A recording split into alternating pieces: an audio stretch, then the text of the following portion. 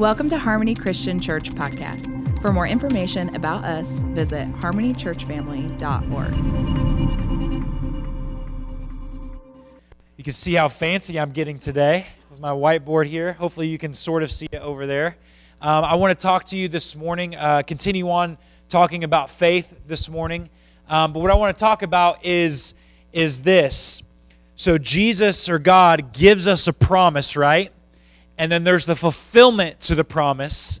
But how many of you know that there's a gap, there's a space between when He promises something and when He fulfills it, right? There's this space in between there. And you know, we would love it if it was like promise, fulfillment, you know, or like promise and then you take a couple steps, fulfillment. But how many of you realize that's not how it normally works? Normally, there's this process that we have to go through when Jesus says something, or when the Father says something, and then when He does it.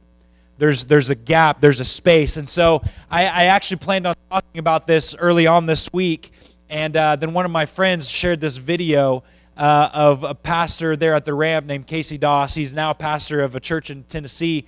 But he was talking about this very thing, and I don't think I could do nearly as good of a job explaining this gap as he did. So I want to show you this quick video, this little 2-minute clip of this message from Casey Doss. So go and watch the screen here. Now, you see my beautiful, stunning diagram. Let me make one thing clear to you. The journey in the gap does not look like this.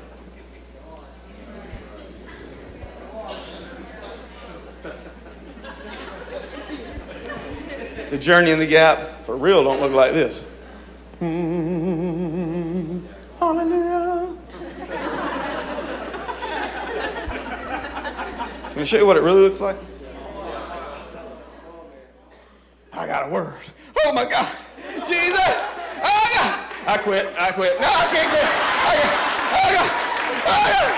Jesus, where are you? I'm going to serve Him all the days of my life. No, I can't do this.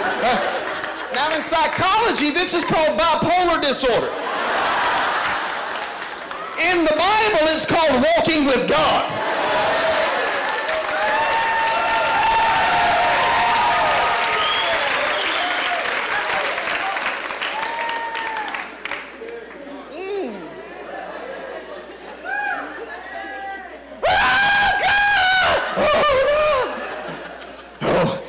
Wigglesworth. Oh, God, boy, that wore off fast. You know what? He never spoke to me to begin with. Hath God really said? Oh, God.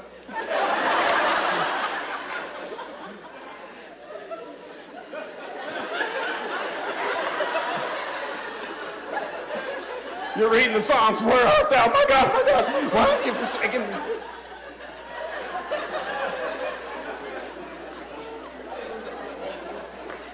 Selah. Just between me and you, this is kind of what it looks like.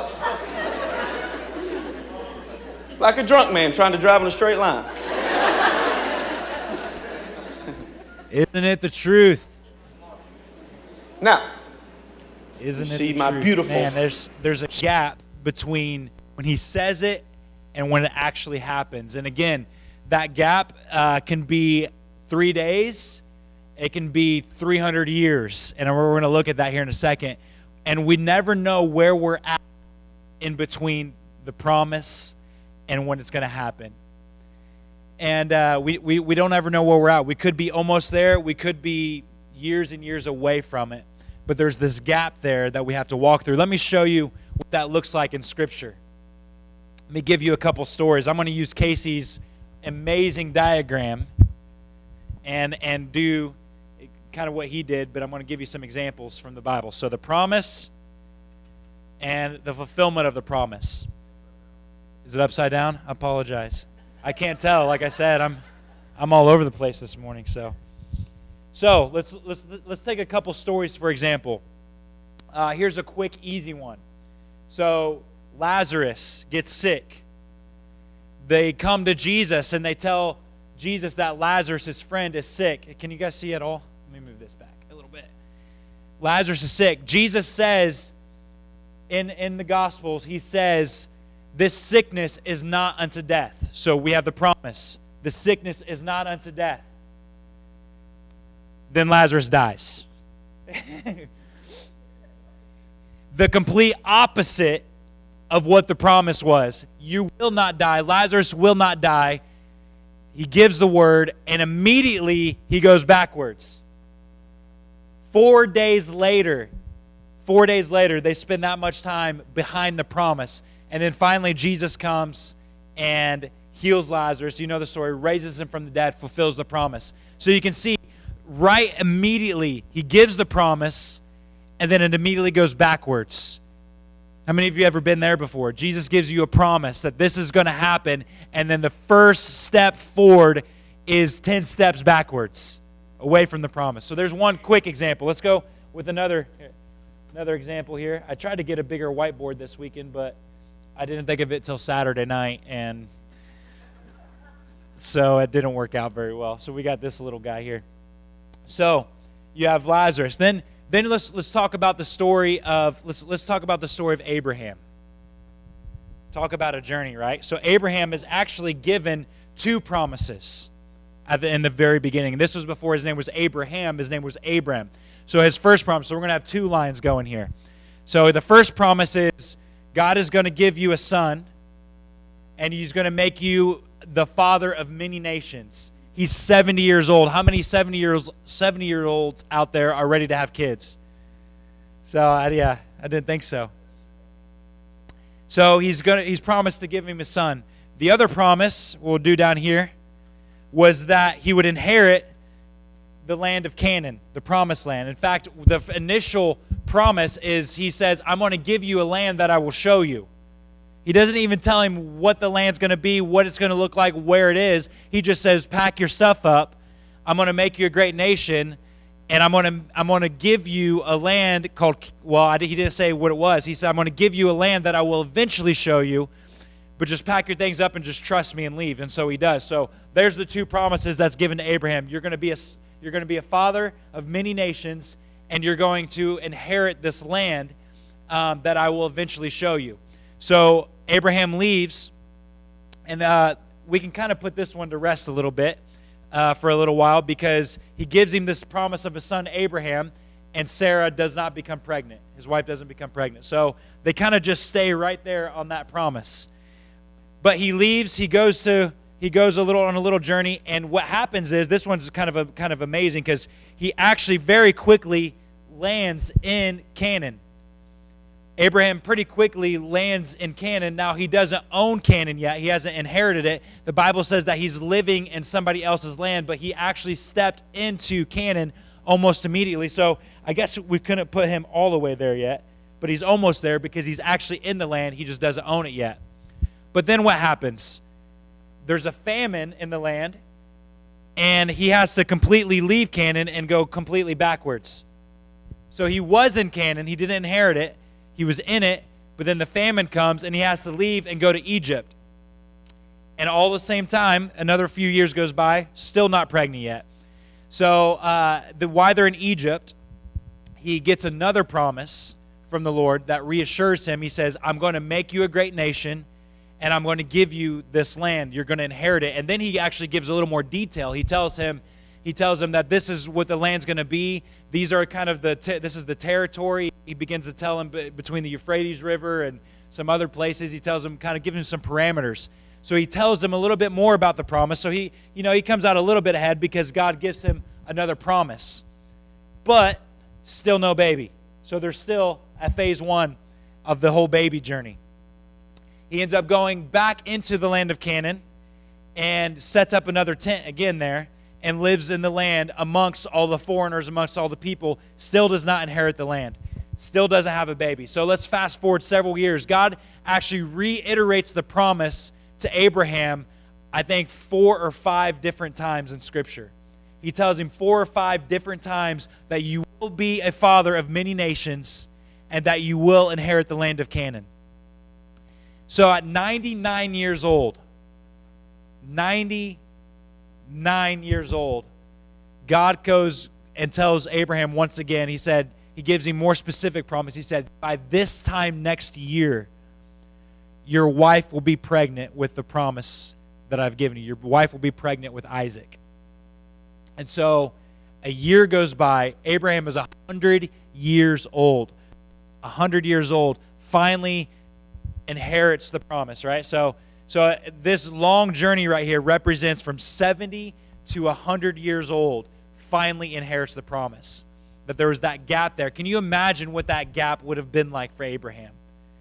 Being told over and over again that you're going to be a father of many nations. Your wife is barren. She can't have kids. Even when she was younger, she was not able to have kids. But you will have kids. And there's this huge gap between when he inherited the promise and then when he actually received the promise. Amen? So you can see this huge gap here. The thing with the promised land is this. Abraham actually died before he inherited the promise. He lived in the land of Canaan, but it was not his. He was promised that the land would be his, and he would inherit the land and it would be his descendants. And it actually, I'm not very good at diagrams, can you tell? He actually wasn't until you had Abraham who was given the promise, and then you had Isaac who was given the promise. Isaac died without seeing it. Then he had Jacob who inherited the promise as well of the land of Canaan. Jacob died without inheriting it. And then you have Jacob's whole 12 kids who eventually become the nation of Israel, who goes into captivity in Egypt for 400 and some odd years, eventually get brought out of Egypt and delivered, and then they spend another 40 years wandering in the desert. And then Joshua finally comes along and inherits Canaan, goes and conquers the land of Canaan, and finally the Israelites own Canaan. I'm not good at math, and I tried to figure it out, but you can imagine hundreds and hundreds of years between the promise and the fulfillment of the promise. Is that encouraging or what? You know, yeah.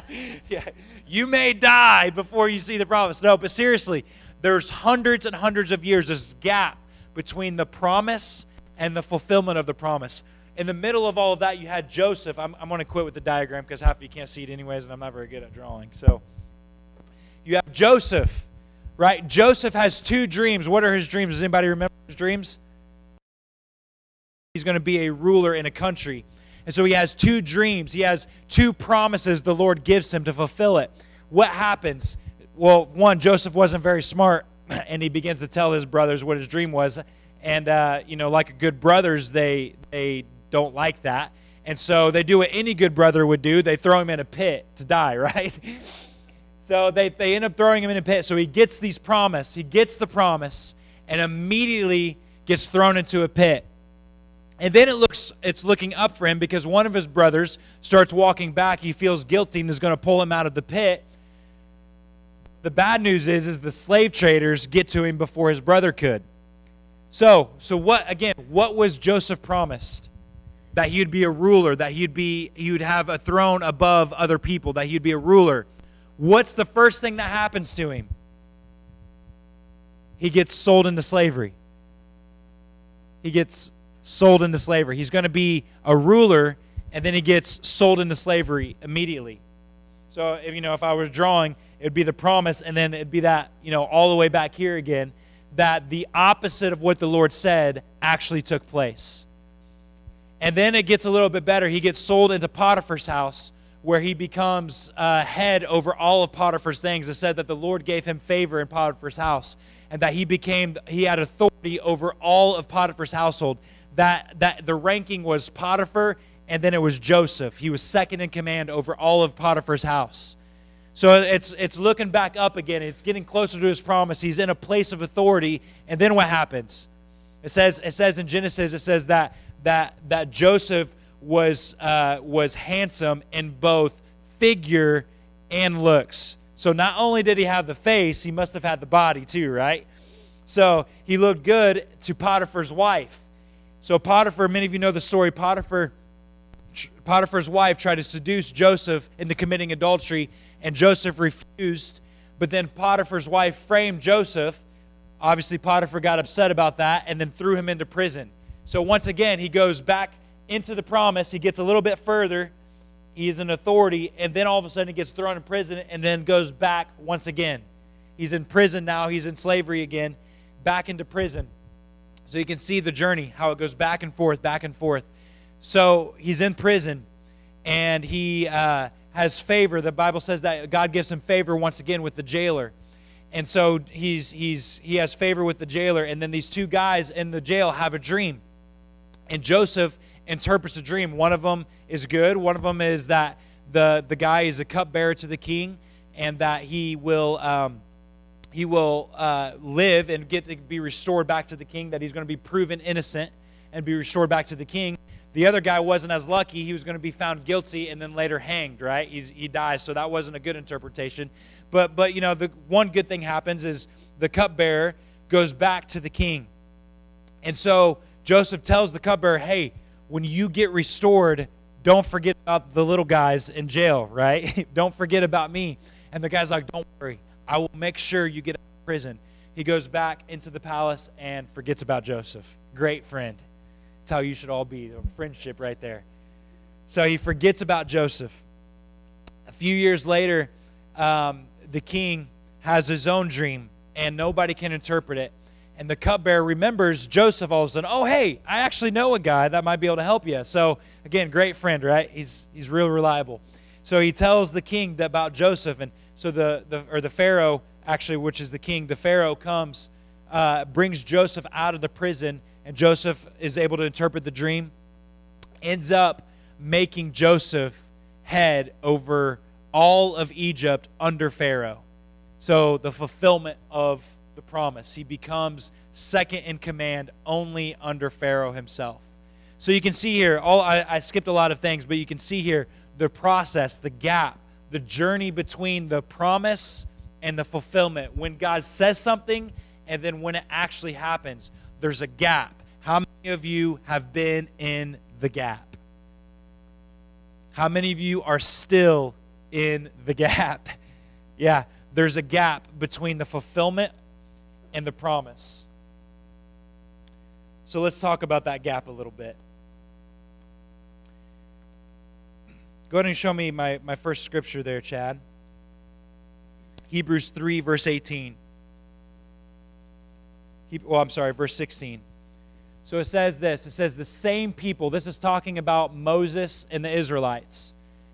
You want to talk about a gap? There's one right there. So Moses brings the Israelites out from Egypt, and again, this is actually part of the fulfillment of Abraham's promise that they were going to inherit the land of Canaan, the promised land. And so Moses brings them out of Egypt and is going to take them into the promised land. And there's that gap there between Egypt and the promised land, was that 40 years of wandering in the desert. Okay? So that's what we're gonna talk about, is that 40 years. So it says here in verse 16, it's talking about the Israelites in this journey. It says, the same people who were delivered from bondage and brought out of Egypt by Moses were the ones who heard and still rebelled.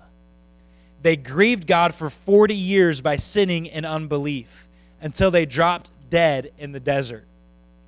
So God swore an oath that they would never enter into his calming place of rest, all because they disobeyed him. It is clear that they could not enter into their inheritance because they wrapped their hearts in unbelief. Here's the thing about the gap. The gap does one or two things to people. It does one or two things. Either one, in the middle of the gap, you cling to the promise, you cling to the faithfulness of God, and you persevere through the gap.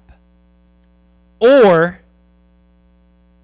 you lose faith, you develop unbelief, and you let go of the promise entirely. And then what ends up happening? You die in the gap.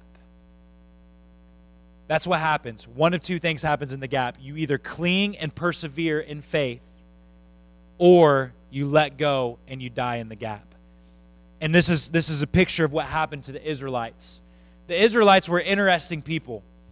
They witnessed in their deliverance from Egypt, they witnessed the plagues that God sent. They witnessed the parting of the Red Sea where they walked through on dry ground.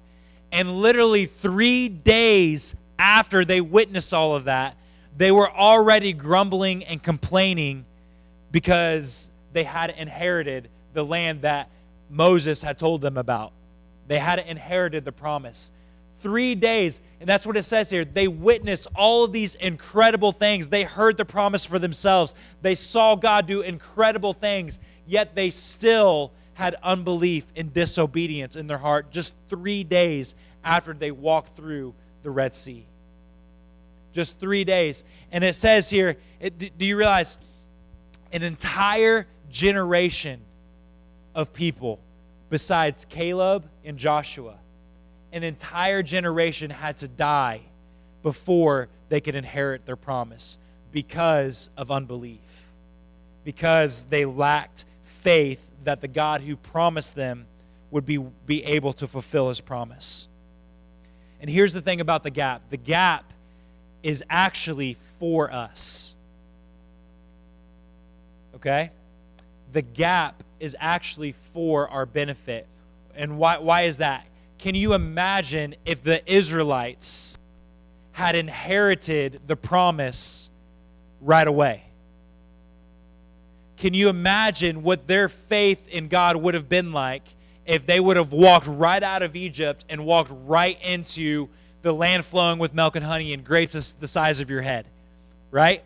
What would have happened to them? They would have completely abandoned the God who delivered them into it. If they were grumbling after 3 days of walking in the desert, imagine what would have happened if they would have inherited the land right away. It reminds me of the boat Christian, right? The Christian who for those of you who have a boat, I'm not necessarily saying this is you, Mimi and Papal, but I'm just kidding. It reminds me of the boat Christian. So the boat Christian is the one who thanks God because they were able to get a boat, afford a boat, and then they never again serve God because they're too busy on Sunday afternoon swimming on their boat or running around on their boat, right? They completely forget the one who blessed them with the boat. That's what happened here with Israel. If they would have inherited the promise, they would have immediately forgot the one who delivered them out of the promise. So what does the gap do? The gap does this. The gap kills off bad attitudes. It kills off wrong mindsets. It kills off arrogance. It kills off pride. And it kills off maybe even bad influences that you have around you. So the gap, the purpose of the gap, the purpose of the space between is to basically to rid you of all of the things that would keep you from the inheritance, the fullness of the inheritance. Does that make sense? So to keep you from inheriting the fullness of the inheritance is what the gap is actually for. That the Lord is wanting to work off of you things when you're in the middle of the gap, in between the promise and the fulfillment. And here's the thing. That just because God promised it does not mean that you will be the one to inherit it. That the gap determines what you do in the gap will determine what happens with the fulfillment. Again, and you can see this right here in Scripture, the promise to the Israelites was that they would inherit the land of promise, the promised land, the land of Canaan. The promise was that they would inherit it. Yet an entire generation died in the 40-year span in the gap and never inherited the promise because they were unable to grasp hold of faith. They were unable to grasp hold of faith. They could have been eating grapes and drinking the milk flowing like the milk and honey flowing, or however you say it. But instead, they were eating manna in the desert. And they couldn't get past the test, the things God was trying to break off of them. And therefore, they never inherited the promise because they were unable to grasp hold of faith. So what you do in the gap determines whether or not you will actually inherit the promise. When I apply this to what I'm believing for this church, I believe that the Lord has us in a gap even right now.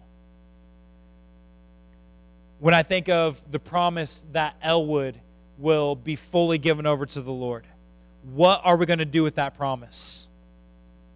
What are we going to do when we've gotten the promise, but we're still seeing the poverty, we're still seeing the drugs, we're still seeing all of these things? What are we going to do between the promise and the fulfillment? Because what we do in that gap will determine everything.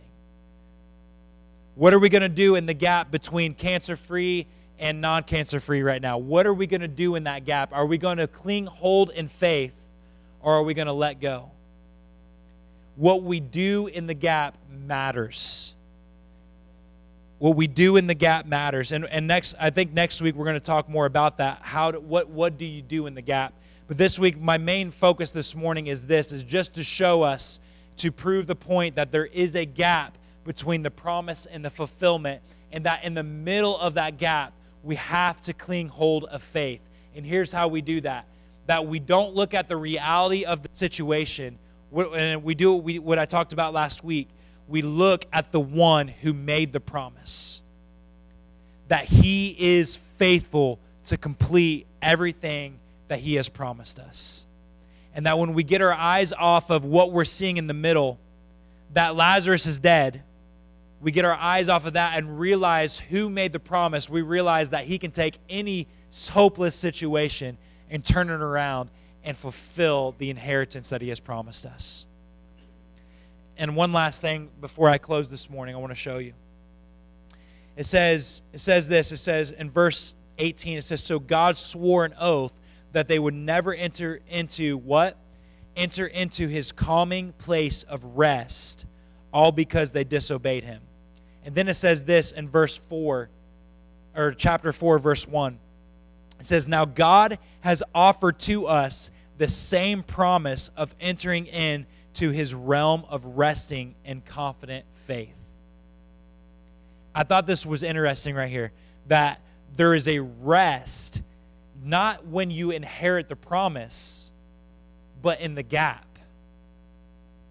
When Lazarus dies, when Potiphar makes false accusations against you and you end up back in prison, when your brothers throw you into slavery, that in the middle of the gap, there can actually be a confident rest, enter into this realm of rest in between the gap, before you actually inherit the promise. And it says that the Israelites were unable to walk in that rest because of what? What does it say? Because of unbelief. But then it says in verse 1 of chapter 4, it says, now God has offered to us the same promise of entering into his realm of rest. And how do we find that realm of rest? It says, in confident faith. That when we get our eyes off the situation and onto the one who has made the promise, that there's actually a place of rest in that. That the gap doesn't have to, even though, like Casey showed us, even though the gap can be all over the place, we don't have to walk through the gap in turmoil and in doubt and in unbelief and in chaos. We can walk through the gap in confident faith because our eyes are not on the situation. Our eyes are on the one who made the promise. Amen? That is what faith looks like. That's what it looks like to be in the gap. Yes, there's a gap. There's a space between when he says it and when he does it, and we don't know where we're at in the middle of that. Some of us, you may be right there on the breaking point where the promise is about to happen. And some of us, we may be just getting started. But that in the middle of that, we don't have to be in chaos. That we can have a rest as we place our faith in the one who made the promise. Amen? That he is faithful, that he is trustworthy, and that he is dependable. Amen? All right, let me pray for you this morning. Jesus, thank you once again, God, for this congregation. Thank you, Jesus, for your promises, God, both to us corporately and also, Lord, to us individually, Father. God, right now, I pray for those who are in that gap, Jesus, that are in that season, Lord, where you've said it and we haven't seen the fulfillment yet. Father, I pray that in the middle of that gap, that there would just be a supernatural rest. God, that as we place our faith fully in you, Jesus, God, that we would experience that rest in the middle of the gap. God, that our faith would not waver, Jesus. God, that we would not be like the Israelites, that we would be in unbelief, Father. But God, that our faith would just be strong and would not be wavering, Father. But God, as we look to you, that we would be just confident in who you are and that you are able and willing to complete the promise that you have given us, Jesus. God, we honor you, Father. We love you so much. In Jesus' name.